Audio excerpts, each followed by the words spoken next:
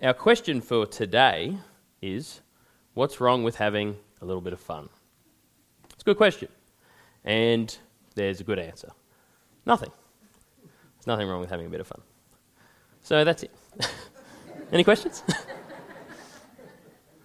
No, obviously I'll go further than that, but I do actually think that this is a good place to start, right? I think it's a good place to start to realise that generally speaking, having fun is not evil, right? It's not a sin to have a good time.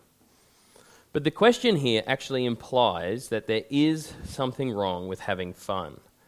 And usually when you hear this question or you hear people talking like this, it's used in a kind of accusatory manner, as a response or sometimes as a bit of defensiveness, like getting on the front foot. Someone kind of thinks that someone's going to have something to say about what their behaviour is, and so they get on the front foot and say, it's just a bit of fun. What's wrong with having a bit of fun? This is the kind of question I would suggest that people ask usually when they know very well that there might be something wrong with the kind of fun that they're having. What I mean is, you don't hear people saying this, you don't hear people asking this question and talking like this when they're talking about playing in the park with their kids, or kicking a ball around, or playing skirmish, or reading a good book, or hanging out with their friends, right? There's plenty of fun stuff that we don't feel like we need to justify. There's plenty of fun stuff that we don't question in this way. Usually when we hear this question, it's when there's something in there as a part of the fun that someone is attacking or questioning. And it's also often what people say when they themselves know that there's something dodgy going on in the background. Now, if you watch the promo video for this week, if you didn't know, on Facebook, there's promo videos that are getting made for each message. And the promo video that Sondi made this week, he used as an example going to the Vault, which is a strip club. And I think that's far more the kind of thing that we'd expect this kind of question to be thrown around for, right? Something that's inherently a bit more questionable. Something like that kind of fun. And what this suggests is that it is not fun which is the problem. Okay? Fun is not a problem. There's nothing wrong with having a bit of fun. Rather, it's a particular kind of fun or a particular method of achieving a good time which is questionable. As I said before, fun is not sin. In fact, I think you could say the exact opposite statement. You could say, sin is not fun. Sin is never fun, at least not in the sense that it brings happiness or contentment. Sin usually brings a kind of pleasurable distraction, but it doesn't bring real happiness and it doesn't bring lasting contentment. So as usual, this is a question of specifics and definitions. And also as usual, it's because people are loose with their words and their meanings that questions like this can be thrown around and do a lot of damage. You know, people can use them and suggest that they've got a knockout argument, when really, when we start unpacking the question, there's not really much of an argument there at all. Despite the fact, as I said, that sin is not fun, it's true that some people can at some times certainly seem to have a lot of fun doing a lot of sin. So as our first question, or as our first answer to this question, and the question is what's wrong with having a little bit of fun, we'll turn to the question of what exactly fun, or in this case, pleasure, actually is. And I think one of the best discussions about this topic that I've read is from C.S. Lewis's The Screwtape Letters. For some context, if you're not familiar with the Screwtape Letters, if you don't know it, it's a book in which C.S. Lewis, the author, takes on the character of Screwtape, who's a senior demon, and he's writing letters to his nephew, Wormwood. And these letters are telling his nephew how to best tempt humans. Okay, so Wormwood's job is a junior tempter, and he's learning from his uncle how to do a really good job of tempting humans. Okay, so the following is from letter 9 in the book. This is what it says. Never forget that when we are dealing with any pleasure in its healthy and normal and satisfying form, we are, in a sense, on the enemy's ground. Now, when he says the enemy there, obviously he's talking about God, right? So this is a demon talking about his enemy, and the enemy, therefore, is God. I know we have won many a soul through pleasure. All the same, it is his invention, not ours. He made the pleasures. All our research so far has not enabled us to produce one. All we can do is encourage the humans to take pleasures which our enemy has produced, at times or in ways or in degrees which he has forbidden. Hence we always try to work away from the natural condition of any pleasure to that in which it is least natural, least redolent of its maker, and least pleasurable. An ever-increasing craving for an ever-diminishing pleasure is the formula. Now here Lewis establishes 3 answers to our question of what's wrong with having a little fun. You can see it there. It is times, ways, and degrees. Now, this is a fairly straightforward thing to understand, right? There are certain pleasures which exist for people in a normal and healthy way only at certain times in their lives. For example, the pleasure of sex is for people who are married, and thus the timing is after marriage. There are also certain pleasures which should only be achieved in certain ways. For example, the pleasure of going really fast in a car should be under controlled, safe conditions and not through a school zone at 3 o'clock in the afternoon in the middle of town. And there are obvious limitations also on degrees or amounts of pleasure. There's nothing wrong with the pleasure of a bit of chocolate, but there might be something wrong with the pleasure of 10 kilograms of chocolate. And here we witness something that I think is really important. It's the times, ways, or degrees which actually start to twist a good thing and turn a good thing into a bad thing. It's how fun becomes wrong in our question. And this, I think, is therefore answering the question. It's not the fun, that is, it's not the feeling that's wrong per se, but it's the way in which that feeling or that fun is achieved. So Sondy's example of the strip club is one in which the particular kind of fun which is being experienced is actually tapping into a normal and good and even holy instinct within us, but it's perverting it. It's taking it at a time, in a way, and in an amount which is forbidden. And this leads us to 2 points.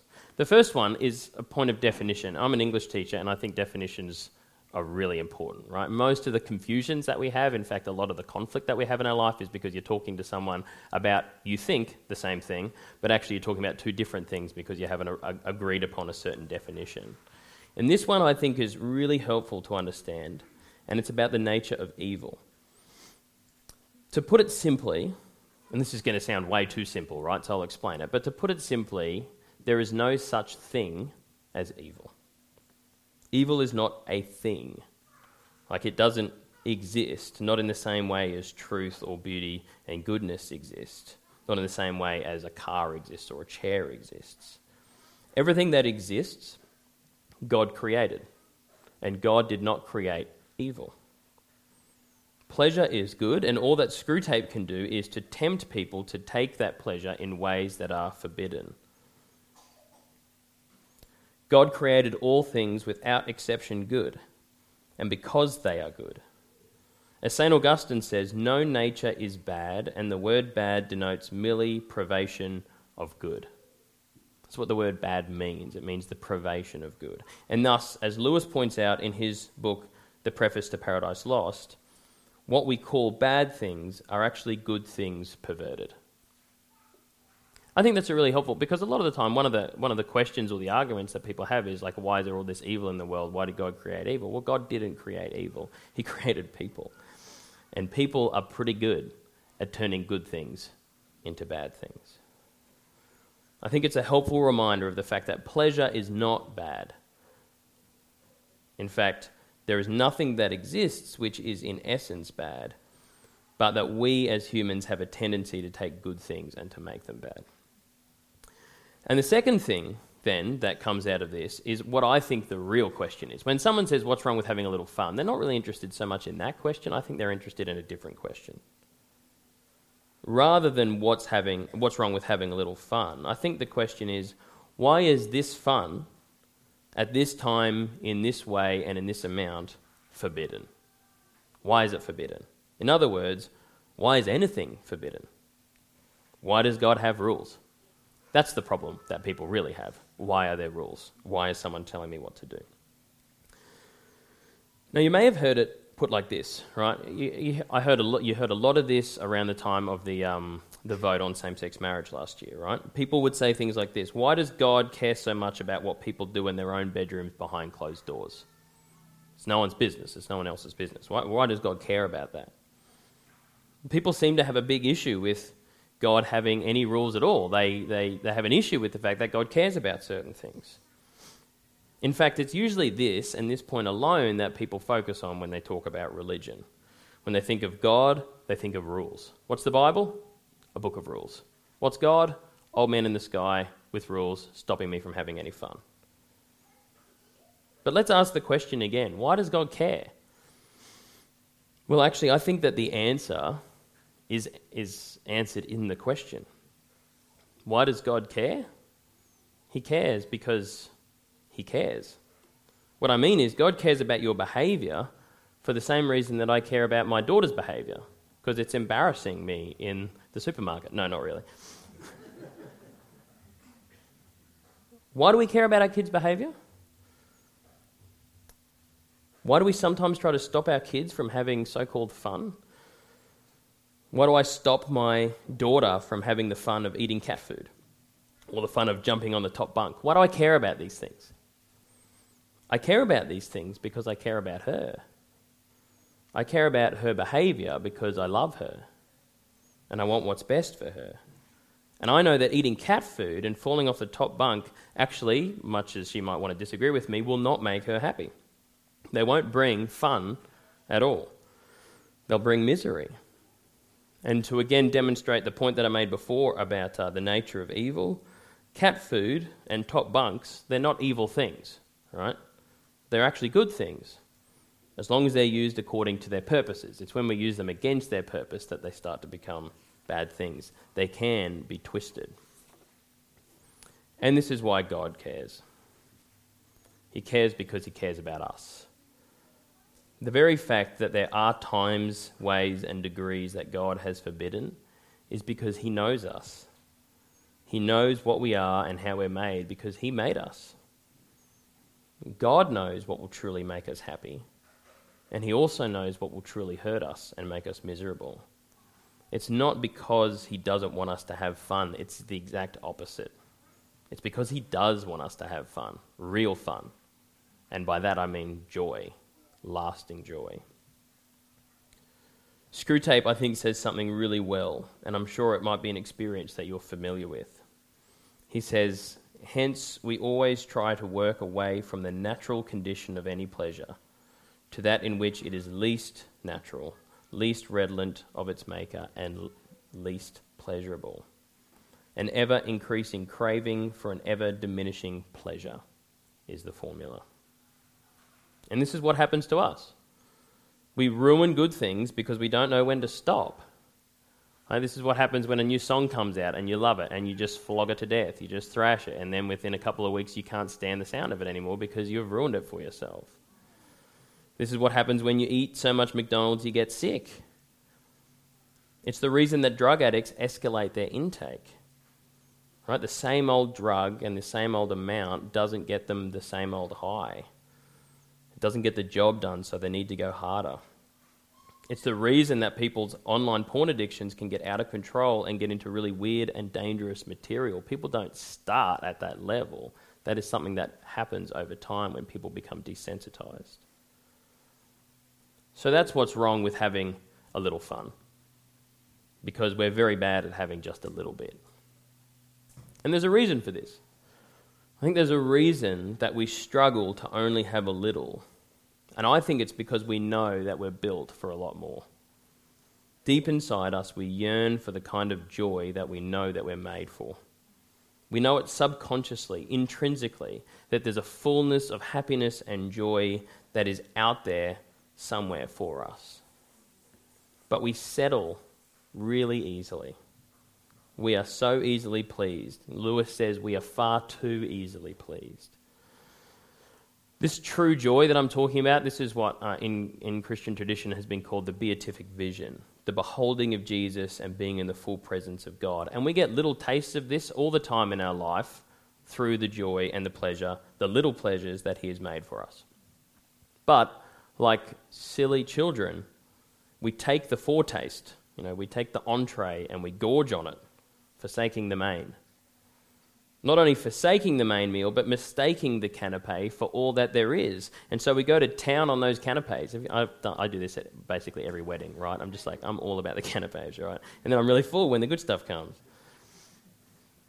But because that pleasure, whatever this this little foretaste of the true joy of the beatific vision is, because of this pleasure that God has given us here on earth, whatever it is, be it worldly success or food or sex or video games, exercise, our relationships, our control over other people at work, whatever it is, because it is not built to be able to satisfy the deepest longings of our heart, it won't. It can't. But foolishly, we try it more and more, and we get less and less from it. And at that point, when the thing that we have turned to so often for pleasure and for joy and fulfillment can't live up to what we want it to live up to anymore, we look around and the world seems to have lost its meaning. I think this is one of probably many things that can be operating in what's generally termed a midlife crisis. You just look around and you're like, well, what am I doing here? I haven't had a good time in a long time because all the things that used to give me a good time, they don't cut it anymore. Whatever the pleasure, whatever the fun, it's just a foretaste. It's just an inkling. And yet we stop and we stay with it and we try to force it. We try to force it to be our God. We try to force it to satisfy us to the fullness of how much we can be satisfied. There's another way to answer this question as well. And that is that there is a natural reaction to everything that we do. If someone asks the question, what's wrong with having a little bit of fun? And by having that fun, what they're talking about is breaking part of God's law. An answer to what's wrong with it is that most likely it's going to come back to bite them. It'll come back to haunt them. Everything we do matters. I think a great way of putting it is like this. Sin is its own punishment.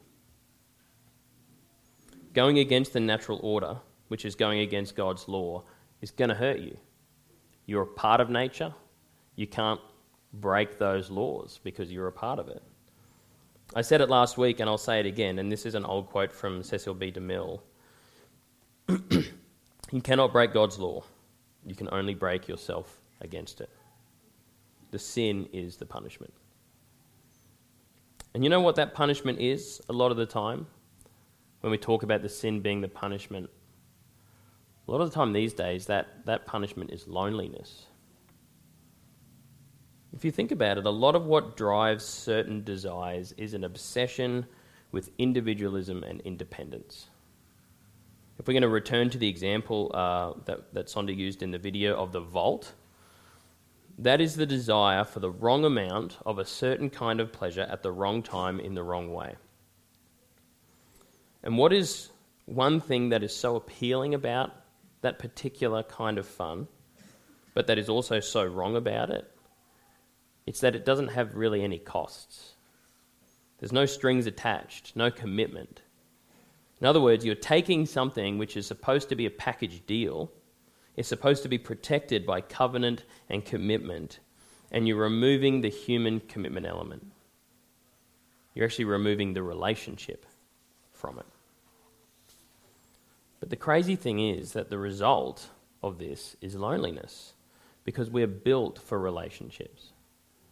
And so many of the things that we actively pursue in our life is an independence from relationships because we think that's going to make us happy. Jean-Paul Sartre said that hell is other people. I think he got that exactly the wrong way around. I think hell is completely isolation. Because the fact is that this guy, the man at the vault, getting what he wants without any of the commitment, without any of the cost, eventually goes home to an empty house and a cold bed. Or, if he's married and the house is full and the bed warm, it's not going to stay that way. Not for long, not if he keeps going. See, the sin is its own punishment. The thing that you want is actually the thing that you don't want, because we want the wrong things. Last week someone asked in question time, is it possible, not in parliamentary question time, although this would be a great question for someone to ask in parliamentary question time. Wouldn't that be amazing if they asked decent questions and gave decent answers? Last week someone asked in our question time, is it possible for your desires to change? And I think this what I just talked about with this person going to the vault, I think that's a great example of the way that they do change.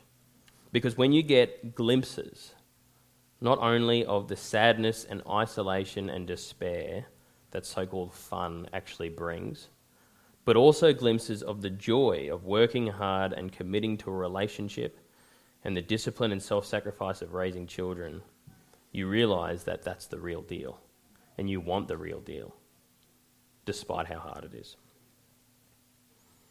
I should probably point something out, which is kind of important, right? When I say that the sin is the punishment, I'm not here wanting to dispute God's forgiveness. Okay, God forgives. If you sin, if you try and have a little fun in a way that he knows is not good for you and is therefore forbidden, he's going to forgive you. But that doesn't necessarily mean that you're going to get away scot-free. The sin might be wiped clean, but there are natural consequences of our actions. And these are consequences that God might not, and actually I think is usually unlikely to deliver you from. Sometimes he does, but not always. Because those natural repercussions of your sin probably should be felt. And God often uses them to remind us and to sanctify us.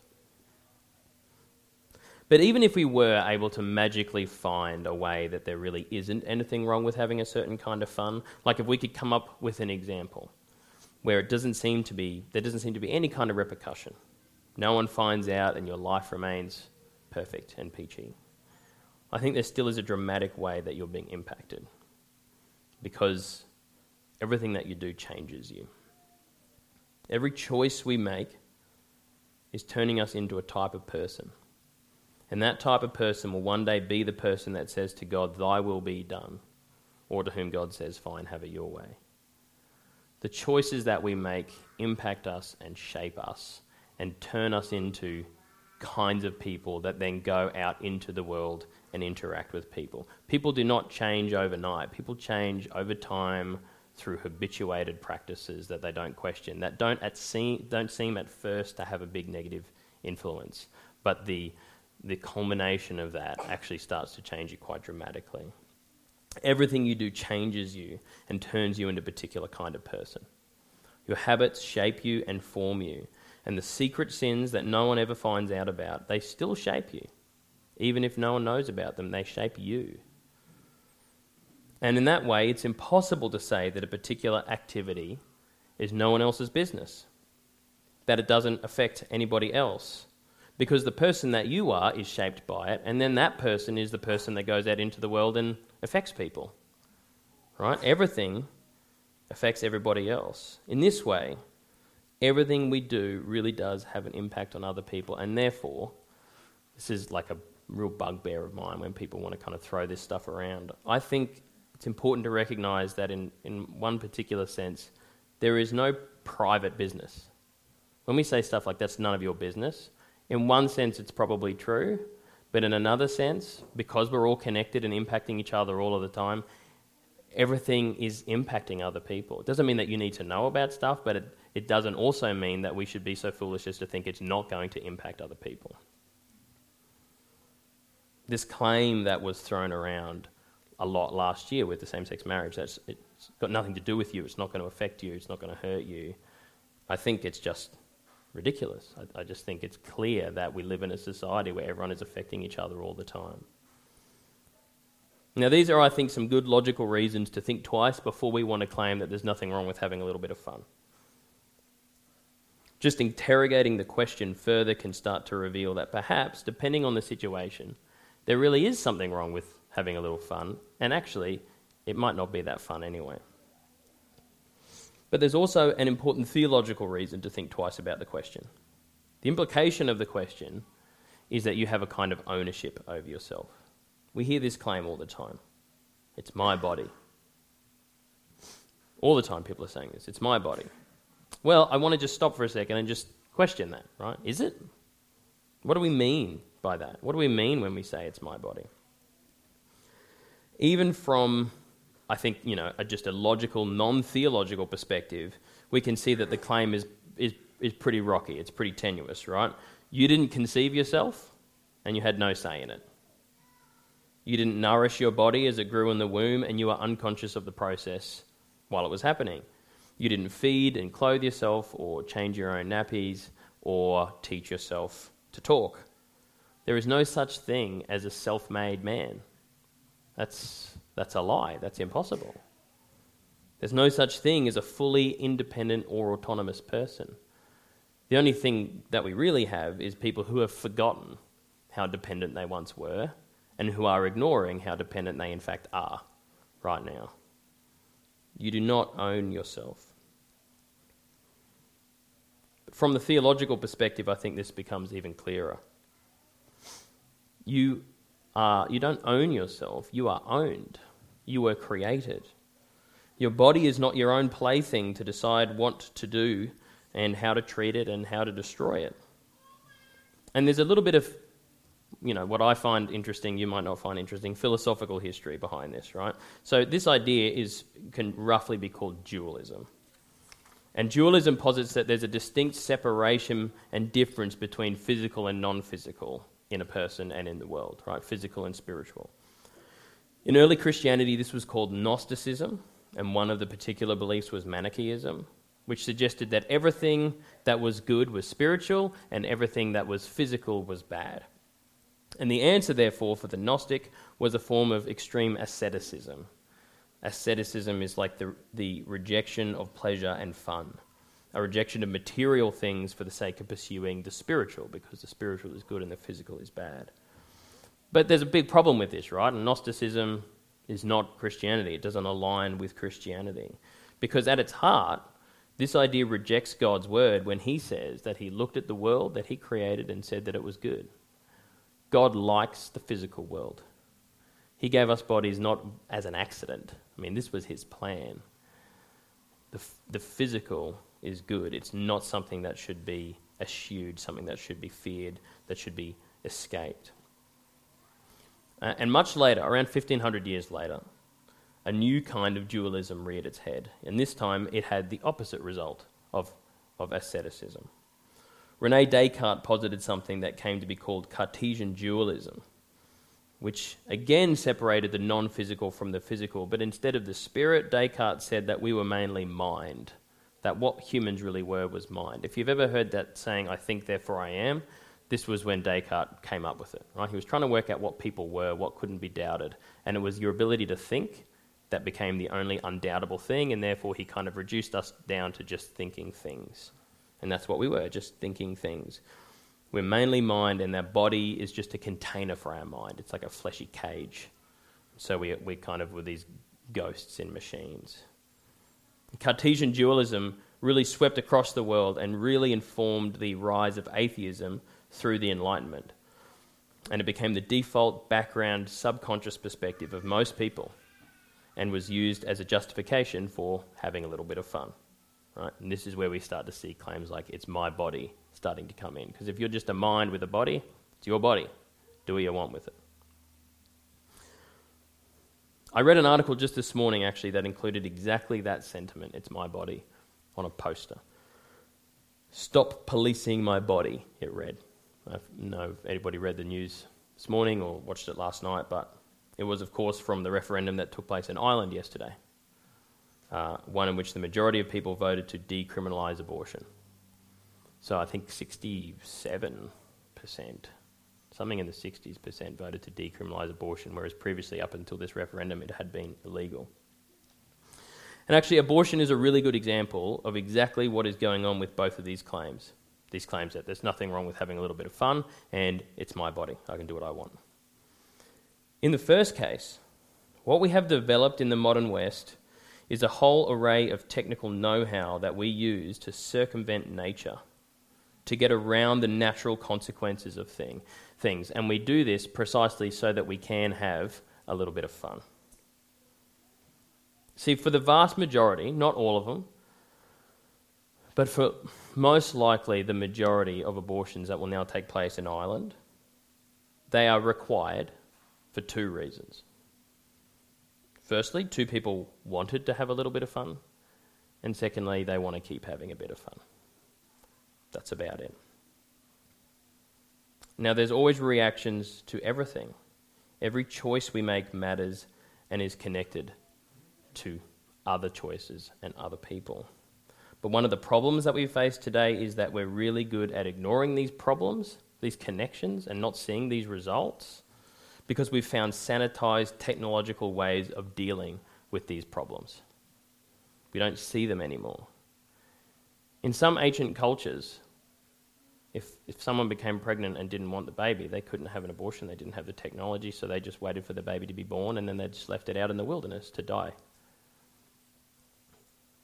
I think if that's where we were today, we would probably have far less, and we'd probably have far more outcry about it than what we currently have. See, technology has found a way to sanitize. You go into a little room, you come out of the room, it's all good, right? We've sanitized the reality, and we've done this. We use technology almost primarily just so that we can have a bit of fun. Like that's kind of the primary function of the way that we use technology. Yes, we say that it helps us to do stuff and to be faster and to be more productive, but what do we want to be more productive for? So we can have a better time, so we can have more downtime, so that we can make more money, so that we can use that money to have more fun, right? The second claim that it's my body, I think, is most clearly seen as the fast that it is through abortion, right?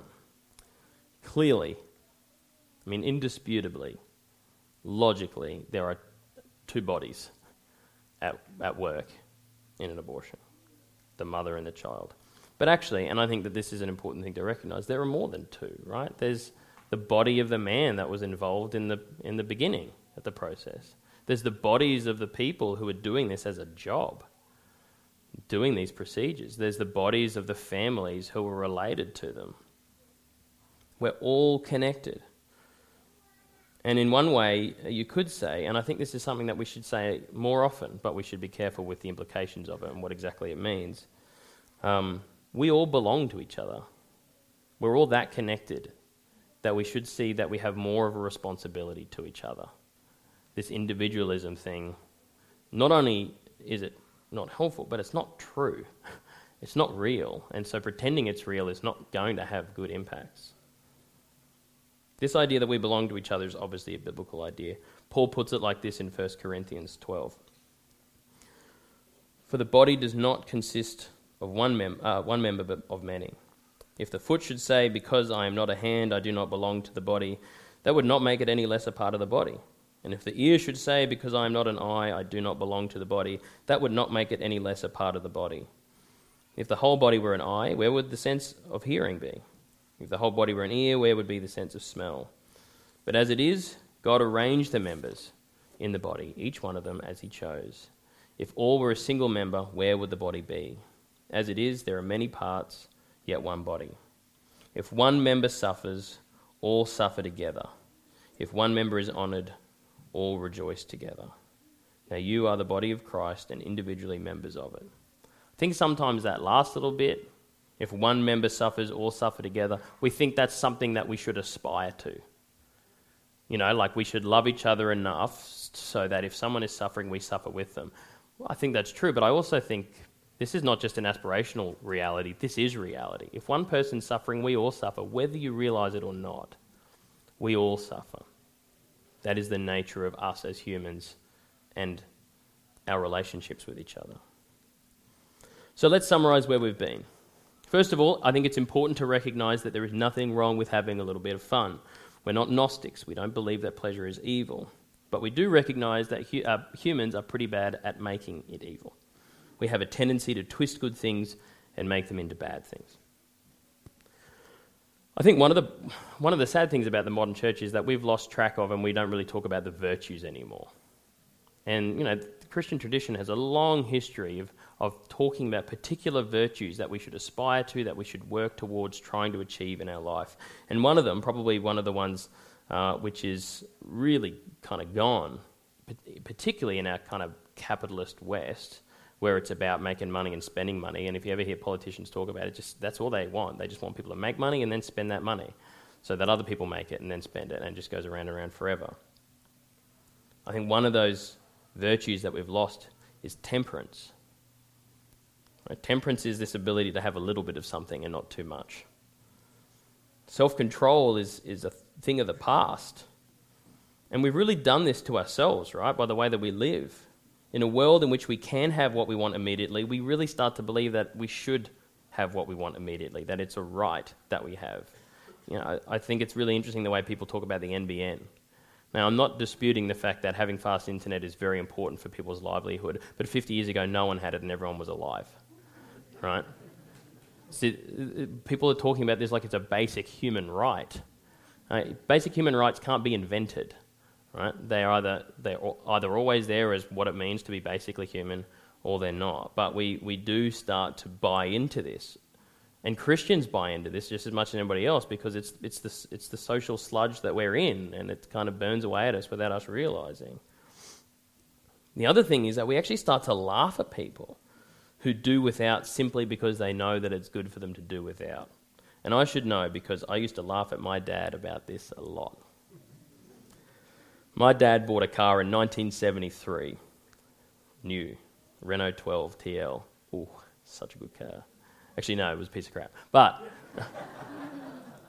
the reason it was is because it was my brother's first car, it was my first car. Like, this car lived forever, and Mum wanted it gone, right? And a couple of years ago, it had an unceremony. I don't know what happened. We wanted to take it out and blow it up because we thought that'd be a great way to say goodbye to it. But it was like 30 years with the same car, and honestly, I used to laugh at Dad, but you don't see that anymore, right?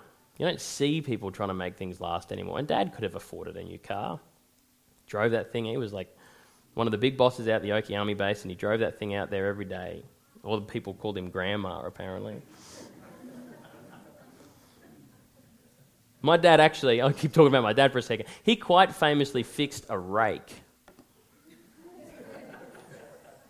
Who fixes a rake?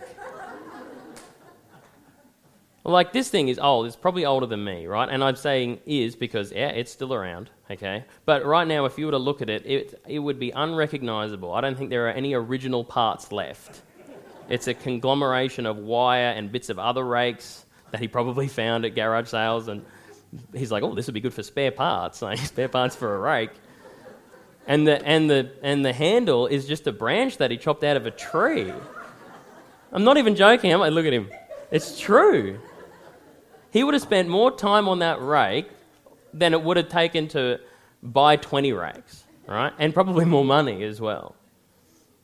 But the truth is, I always used to ask Dad, like, why don't you just buy a new car? Why don't you buy a new this or a new that or whatever? But I know now, actually, whether intentionally or not, he was practicing the lost art of temperance, right? Of making things last. Of just because you can do something doesn't mean you should do it, right? And the truth is, I think, most of the time when people ask this question, what's wrong with having a little bit of fun? It's because deep down there is something wrong. Like I say, people don't ask it about things which are clearly, like, there's no question about it. People ask it about things that they know deep down there's something wrong. But it is exactly that part of the thing that is wrong, which is actually the part that is not fun. That's the part of the fun which is wrong, which is the part that will bring division, despair, isolation, and misery. I think James puts it best when he says this. Each person is tempted when he is lured and enticed by his own desire. Then desire, when it is conceived, gives birth to sin, and sin, when it is fully grown, brings forth death. That's where our stupid ideas of fun get us. That's the bad news. But the good news comes directly in the verses following. Every good gift and every perfect gift is from above, coming down from the Father. The Christian life isn't one devoid of fun. It's simply one in which we've recognised that God knows us better than we know ourselves. He's got an instruction manual for life, for a life well lived. In fact, you could almost say it's an instruction manual that is designed to maximise fun, in the same way that using the instruction manual for a washing machine maximises the potential to get the most out of that machine. All of us probably tend too far in one direction, either too far towards asceticism and a rejection of good fun, or too far towards taking fun and pleasure at times in ways or degrees that he has forbidden, which will ultimately not be fun at all.